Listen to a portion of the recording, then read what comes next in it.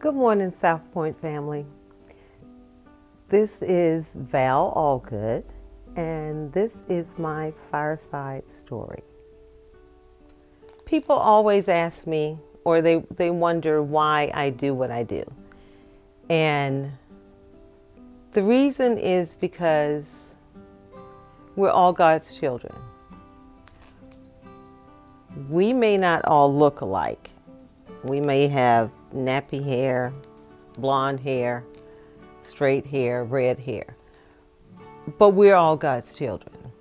And you may see that stinky person on the side of the road, looks like they need a shower, need some clothes. But that's somebody's child. And even though it's not your child, and you may not know their parent, it's God's child. We all need to take care of each other. We need to love our neighbors. Because you never know, you might be that stinky person on the side of the road. Regardless to what you see on the outside, you never know. You never know if that person is going home to a house without water. They don't have electricity. By looking at them and looking and seeing, okay, well, this one looks like me, so I'll help that one.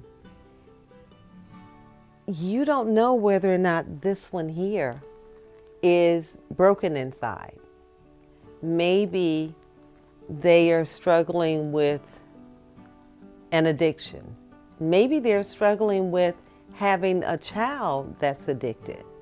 And in loving your neighbor, that doesn't necessarily mean you have to come out with money.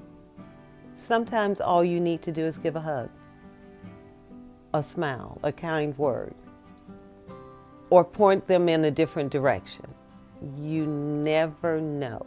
You may not have everything that they need, but you stopping to show them that you care. It's not about doing it for Christmas. It's about doing it all the time, because all the time there is somebody that's in need. And that person, even though they don't live next door to you, they live in your community. They are still your neighbor. So how are you going to love your neighbor this year?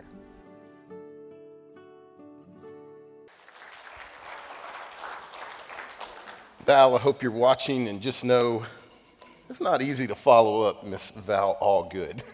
That'll preach right there, because she brings a unbelievably big truth to this time of year. As we've kind of talked about fireside Christmas, this idea of these intimate moments that we have in this holiday season. Yeah, we talked about, hey, sometimes it's crazy.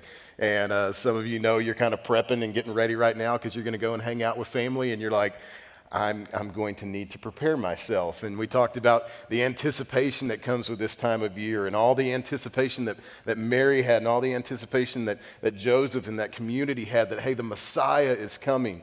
And we hit these times of year where, okay, kids are officially out of school now, and you can't get stuff from Amazon at this point, so you got to go to Target like my wife and I did yesterday, and that is an absolute whip. We pulled up and I went, oh, at least they're not busy. There wasn't a single parking spot in that entire place.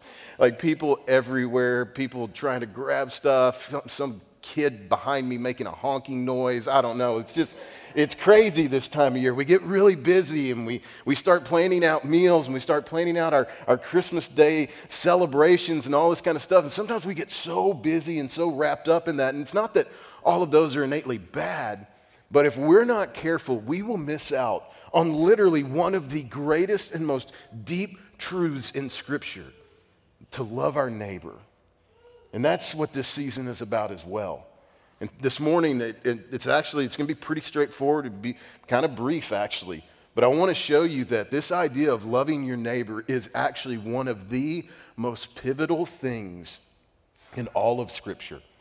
And one thing that we can't do is get so busy in all the hubbub and everything like that we miss out on something that Jesus truly just drives home and says, you gotta do this. And so this morning, we're going to be in Matthew chapter 22.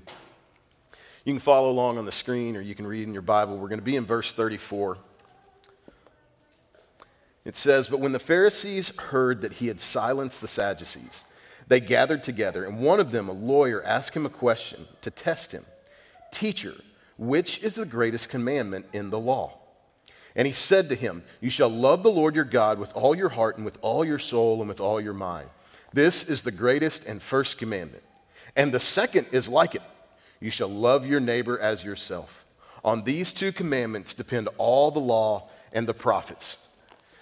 And so in this moment, throughout Jesus' ministry, the religious leaders of the day, the groups we call the Pharisees and Sadducees, there were actually a couple other groups as well that aren't talked about in Scripture quite as much, but these people constantly did not like Jesus. And they constantly railed against him. They constantly tried to trap him in questions. And a group of Sadducees, some of the religious leaders, they had come to him and they'd try and trap him in a moment. And guess what? He's Jesus. He just doesn't lose these moments. In times where they think we for sure got him this time, he will say the most profound thing because he is the Messiah. And so the Pharisees say, okay, well, it's our turn. We'll try and trap him in something. And they get the lawyer. Like, this is written 2,000 years ago, and yet the idea of a lawyer still kind of has this icky term to it. Like, in today's day and age, like, we think of lawyers, and we always think of, like, there's a lot of trust issues. The amazing thing, like, I've got 4 really good friends that are in law, and they're all great people. But a lot of times when we think of that, we think of like Better Call Saul or something like that, like just kind of shady moments. And in this moment, they've got this legal expert, and they throw this lawyer out there, and he's going to trap Jesus. Because in the Old Testament, there's over 600 laws that he could have pulled from. And they're going to look at it and go, hey, he's going to pick one, and then we're just going to turn it on itself. And so the question is asked. And he says, hey, what is the greatest commandment? And in this moment, they think Jesus is going to try and justify one over the other. But what Jesus does is he answers the question, and then he goes a whole lot deeper within it. Because he doesn't just give them a singular answer. He builds an argument and says, hey, the first and greatest commandment is to love the Lord your God with all your heart, all your soul, and all your mind. And then they didn't even ask him about the other. He says, and the second is like it. Love your neighbor as yourself. So before we go on any further, the question kind of becomes, well, who's my neighbor? Like, do I get to pick and choose my neighbor? Like, I know my neighbor. He's a good dude. It's Josh. Like, we literally can touch each other's doors. Like, that's how close we are. Like, I know that's my neighbor. But when you go, okay, are we just talking the house next to mine? Are we talking within 3 houses of mine? For some of you, if you got land, you're like, man, my neighbors are a long ways off. So do I not have any? No. Because we know if you look in the book of Luke, Jesus defines it. Because he tells this parable about a Samaritan, someone that the Jews did not like, who was a neighbor to a man who had been robbed and beaten and left for dead. And at the end of it, Jesus just simply asked the question, well, who was his neighbor? The one who showed mercy. Who are we called to show mercy to? Everyone.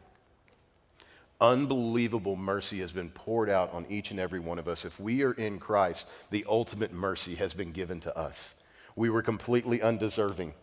Like, there was nothing that we did that God goes, you know what, man, Terry is such a great guy. I gotta be merciful to Terry. But I don't know about this guy over here. No, there was nothing that we did. It was God's absolute grace and mercy that he sent his son, Jesus, who we are talking about, who lived a sinless life and laid it down so that you and I could experience mercy in the first place. And because that mercy has been gifted and granted and poured out on us, we are called to show that mercy to everyone. So who's my neighbor? All of you. Wait, some of you live over in Tuscola. That's okay. All neighbors here. The people that are watching online, there's people watching all over the place. All neighbors. Every single person that we have been called to show mercy to becomes our neighbor, and now we've been given this commandment to love them. But to truly understand love your neighbor, you first have to love God. That's why it says, you shall love the Lord your God with all of your heart and with all of your soul and with all your mind. This is the great and first commandment. To understand loving your neighbor, it has to start with a love of God. Because if you don't have this insanely deep love of God, you're going to have a very difficult time loving your neighbor, right? Because there's times where our neighbors do stuff and we go, I don't like that. I don't agree with that. That upsets me. I don't want to be around that person. But the more we love God, the easier it becomes, and it actually truly becomes possible to love our neighbor. And so we love him with all of our heart. Our actions revolve around a love for God. The things that I want to pour out, the things that I want to see happen in other people's lives, the things that I know that I'm called to do, my love of God in my heart drives me to do those things. And so you've got to learn to love him with all of your heart, where his desire becomes yours first and foremost. There's a saying, God is most glorified when we are most pleased in him. And I love that. Like this idea that we would love God in such a way that his glory is what drives everything that we do. And so we have to learn to love God with all of our heart. We have to learn to love God with our soul. Like our deepest desires become God's desires. Our deepest desires are shaped by his heart and what he wants. And deep down in our soul, that depth within us, that thing that God placed in us, in humanity, we're the only ones with that. And yet within our soul, there's this deep longing to love God. And so when we look around, we go, hey, how does he get glorified in this? Okay, I want to do that. How is his name made famous in this? Okay, I want to do that. And then we love him with all of our mind. Literally, our thoughts revolve around what God desires. And so when we read Scripture and we see, hey, I've been called to reach out to people and to love, we do those things. And our mind literally becomes the spot where it all begins. And we say, hey, I want to have a mind like God does. I want to see people the way that Jesus saw them. I love whenever he talks about, hey, the harvest is plentiful, but the workers are few. Right before that, it says Jesus looked out on the crowd, and what did he have? Compassion. And he looked out amongst all of these hearts, souls, and minds. And he saw the guy that, man, he was just dealing with anger and issues of rage in his heart, and he had compassion on him. And he looked out and he saw the person that was struggling with just, I don't know who I am, and I don't know what my identity is, and I don't know where to find that. And he had compassion on him. And he looked out on the person that was just struggling with lust or whatever it was. He looked out and saw into the souls of all these people. And he didn't get mad. He wasn't frustrated. He wasn't sickened. It says he had compassion on them. And so when we love God with all of our heart, mind, and soul, we begin to see people like that. When we truly love God, we want to cast out anything that could be an idol. An idol is anything that we elevate above God. And if we're not careful, like as a culture, we would say, hey, we don't really worship idols. Like I don't have anything at my house that sits up on a mantle and, I bow down to it. But we create idols very often. Sometimes it's work. Sometimes it's fame or this notion of power. Like we love that. Like we have become a culture that just craves like 15 minutes of fame, right? That's why we have reality TV shows. That's why we hope that, man, if I can get this many likes or hearts on something that I say, people are going to love it. We want that 15 minutes of fame. How do I know that? Because I'm going to leave here today, go home, turn on the TV, and pray that A&M makes it into the playoff so I can have 15 minutes before we get crushed by Alabama. Like, that's just the reality of it. Like, we make that into an idol at times. And then sometimes it's, okay, prestige. One of the most dangerous ones can be family. Hear me on this. Sometimes we can create idols out of our own families. I'll never forget being at a conference years ago, and I was listening to a speaker, and they said, hey, if you believe this about theology, just know when you have kids, it's going to change. And I remember thinking, that doesn't seem right. There are some things that definitely change when you have kids, right? You learn a lot about yourself. You learn that you can operate on not as much sleep and that coffee really is an important thing. But this particular theological area, I remember thinking, I don't think that's going to change when I have kids. And it didn't, because kids make terrible idols. And sometimes if we're not careful, we'll take this amazing gift that God has given us and we'll make it into an idol. And if we are going to love God with all of our heart, all of our soul, all of our mind, we want to cast all of those things out. And so he says to the Lord, he says, you shall love the Lord your God with all your heart, with all your soul, and with all your mind. This is the great and first commandment. And he wasn't even asked about this, but he says, you know what? I'm going to give you another answer as well. and the second is like it. You shall love your neighbor as yourself. On these two commandments depend all the law and the prophets. The commandment to love your neighbor is overwhelming. It's overwhelming. Jesus just said, everything that you read in the Old Testament, all the law, all the prophets, it hangs on these two things. That you are going to love the God with all your heart, mind, and soul, and you're going to love your neighbor as yourself. It's this idea that you're going to take, I don't mean this to sound super graphic, but like take your skin off and put it on someone else so that you feel what they feel. You feel the hurt that they feel at times. You feel the pressure that they feel at times. You feel the rejoicing that they feel at times. But it's this idea that you are surrounding yourself onto another person on the most intimate level to where you feel the things that they're going through. And you love them like you love yourself. Now, within this, I'd say this. Sometimes we have to be reminded we need to love ourselves.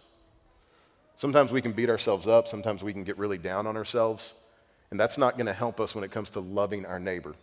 But most of the time we would say, yeah, I can do a pretty good job of loving myself. And like I can take care of my needs. And if it's like, hey, if I'm hungry, I want to make sure that that gets supplied for me. If I want to go out and do something fun, I want to go and do those things. Like we have a tendency to look out for ourselves. And sometimes it's not always bad things. Sometimes it's, hey, like we were talking about feeding yourself spiritually. There's times where I go, hey, it's really important right now that I dive into God's word and pour over it so that I let it read me and convict me and grow me into a better follower of Jesus Christ. And yet, all those desires I have been called to do with my neighbor as well. Like where I take myself off and I surround with that person. And here's how big it is. Those two things, Jesus says literally, everything in the Old Testament hangs on these things. I heard a really good illustration of this week, and let's try and open up heaven for a moment. Imagine that there was a scroll, this massive, massive scroll. And as it's unrolled, you realize it's the Old Testament. In the beginning, God, all the way to Malachi, all these unbelievable truths. Like, it begins with God creating the world, literally speaking things into existence. Sometimes people go, I have a hard time with some of the supernatural side of the Bible. There's some pretty crazy stuff in there, right? God literally goes, let there be light. And this thing that we see and can't see at the same time just suddenly pops into existence. Hey, let there be aardvark. And this animal is just there, like, never existed before. Let there be man, and he breathes into man. Like the Bible, it's just so rich as it begins. And you have these unbelievable stories of someone like Noah, and God going, hey, Noah, I know you haven't ever seen it rain. It's going to rain a lot. And I'm going to need you to build an ark. What is that? It's a boat. And make it big, and I'm going to send all of these animals to you, and you're going to save humanity. And then you get into stories of like Abraham and God coming to this guy who didn't even know who he was. And he calls him and says, hey, I'm going to make a chosen race. Your children are going to be as numerous as the sand on the beach and the stars in the sky. And then you get stories of redemption, and you hear that there's going to come from the line of David a Savior. And you see this scroll with all of its truth. All of these stories, and some of them, we read to kids because they seem like kid stories. Like, have you ever really thought about the fact that Noah and the ark, like, that's a really popular kid story, the time when God destroyed the earth. Like, and then they all died. And like, good night. Like, we tell these stories. There's so much truth there. And so imagine this scroll, but imagine on each end of it, attached to Genesis all the way to Malachi. Imagine that there's just a golden chain. And that chain goes up, and as you look up, you realize that chain stretches all the way to heaven. And if you were to walk into heaven, to the throne of God, that's where the chain would end. And on one side of the throne, it would say, love the Lord your God with all your heart, mind, and soul. On the other side, it would say, and love your neighbor as yourself. That's how big these two verses are. Because he says all of that Old Testament, all of the prophets, all of the law, it hangs on these two things. If we can get these two things, we can figure out a lot. Because when you learn to love the Lord your God with all your heart, mind, and soul, a lot of things just seem really trivial. Like whether or not somebody likes something that I say on social media seems petty. Whether or not my football team wins a game seems trivial. Everything becomes more beautiful. I learned to love my family deeper. I learned to enjoy the things that God has blessed me with deeper. When we love the Lord our God with all our heart, mind, and soul, literally dinner becomes better because you understand this was a gift from God and I can savor it and I'm thankful. And when we gather together in service and we worship, it becomes better because we go, hey, this isn't just some haphazard group of people that happen to show up at 3050 Buffalo Gap Road. No, this is my family. These are the people that you better like each other. You're going to spend an eternity together, all right? Like when we come together and we love God deeply, it makes our church better. It makes our families better. It enriches everything. And when we learn to love our neighbor as ourselves, what we're really doing is loving your neighbor is the visible sign of loving God. It's easy to say that we love God, right? Like you can do that privately, you can do that corporately, but I can have these real kind of intimate moments where I go, man, I'm really loving God. Man, I'm diving into His Word, I'm just enjoying this. But when I dive into His Word, what I find is there's this unbelievable call to obedience. And there's this overwhelming cry that the gospel says, hey, we've got to do more. The gospel calls us to greater things. And so when I love my neighbor, I am visibly showing that I love God. When you love your neighbor, you're probably walking pretty close with God because we understand that literally everything is just built on these two things. So how do we love our neighbor? There's a lot of different ways. I could sit up here for the next 5 hours. I'm not going to. And we could talk about ways to love your neighbor.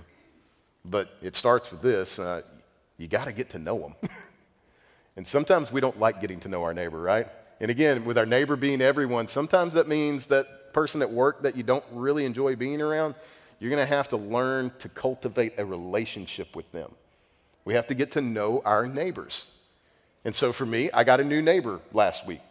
This eye place that opened up. We pulled up one day and they were literally had the big scissors and they were doing a ribbon cutting ceremony and Logan and I watched it. I remember when they broke ground on that. I was so excited. I was like, please be Quick Trip. Please be Quick Trip. It wasn't. It was an eye care place. But you know what? They just moved in there and it's kind of like our new neighbor. And so I'm going to take some stuff over there this week and just say, hey, we're right across the street. We're glad that you guys are finally open. Hope you do a great job. My wife probably needs to see you. And welcome to Buffalo Gap Road.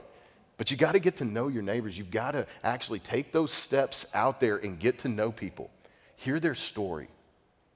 Sometimes people desperately just want to share their story. And sometimes people just need someone to listen. And sometimes you go, man, that's really messed up. Maybe I could share something that would help that. But we've got to get to know our neighbors. Because as a culture, like we've kind of gotten away from that.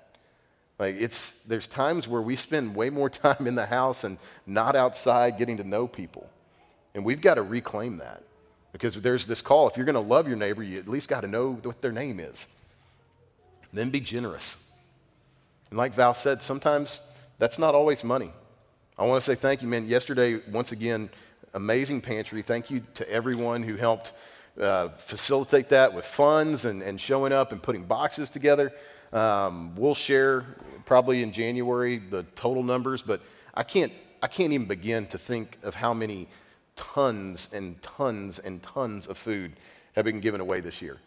We've had to figure out new ways of doing it because we couldn't have people meeting inside. So there's a lot of flexibility there, but just being generous in that way.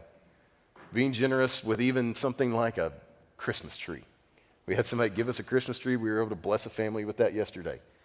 But being generous, and not just financially, but just with the fact that, you know what? God has given every single person in here one thing exactly in common. Every single one of us have the exact same number of seconds in every day. And how you fill them is what makes us different. And there's times where we go, man, I've made all this time about me, and I haven't set any time aside to love my neighbor as I love myself. And so when we do things like the pantry, that's a way of being generous and loving our neighbors. Man, I've watched people accept Christ through that. I've watched people pull up with cars that broke down and a slew of people just over there pouring over that car, getting it fixed. Like, it's amazing when we're generous to our neighbors. People feel that. Then be kind. This is a year where people haven't exactly been the kindest. Truth be told. Been a little bit of a Grinch year. Everybody's on edge a little bit. But man, kindness. Such a simple act. Sometimes it throws people off. Sometimes people are so inclined to be defensive that a kind word is almost like, what do I do with that? They were friendly. Like, we've been called to be kind to our neighbors, to reach out, to be generous. Pray for them. What a crazy thought. Sometimes when it's really difficult to love a neighbor, and look, that is a reality. There are people that at times are just difficult to love. Start praying for them. It'll make it a lot easier. Not saying it will make it the easiest thing in the world, but when you're genuinely praying for someone and you're taking their thoughts and mind and hurts to God, it makes a difference. It makes it a lot more difficult to despise someone when you're praying for them. It can be very convicting. Then we need to love our neighbor enough to share the ultimate truth. To love your neighbor enough to go, you know what? I want to share the gospel with you. I want to talk about Jesus. Where are you at with that? Like, loving our neighbor in such a way that it's not just about meeting some physical need. That's important. But caring about our neighbors enough to go, there is a soul attached there. There is a person that is far from God, and I want to share the truth of who Jesus is with that person. That's loving our neighbor. And so, as we leave here today, I know some, you're going to be traveling a little bit, and so it might be a little bit difficult. But some of you, like, you know who that neighbor is, and you know, man, I could do a better job of loving them. Man, if all the law and prophets depend on these two things, then we've got this overwhelming call to love our neighbors deeply. Let's do that. Let's pray. God, we love you. God, if there's someone sitting in here today or watching online and they don't know what that mercy looks like, they don't know what it looks like to actually have a relationship and to have been forgiven by you, God, I pray that they would know it only comes through Jesus Christ. He said, I'm the way, the truth, and the life. No one comes to the Father except through me. And if you're here today and you've never done that, that's never been a personal relationship. Maybe it's, yeah, I've been to church or I'm trying to be a good person, but I've never had a true relationship with Jesus Christ. It's just simply this. It's saying, God, as best as I know how, I want to turn away from my old life and I want to follow you. I want to experience that love and forgiveness. And if that is you, we want to celebrate that. And God, for those that are in Christ, God, I pray that we would love our neighbors deeply and well. God, that we would care about their needs. We'd care about them enough to meet them, and we'd care about them enough to share the truth with them. We ask all of this in Christ's name. Amen.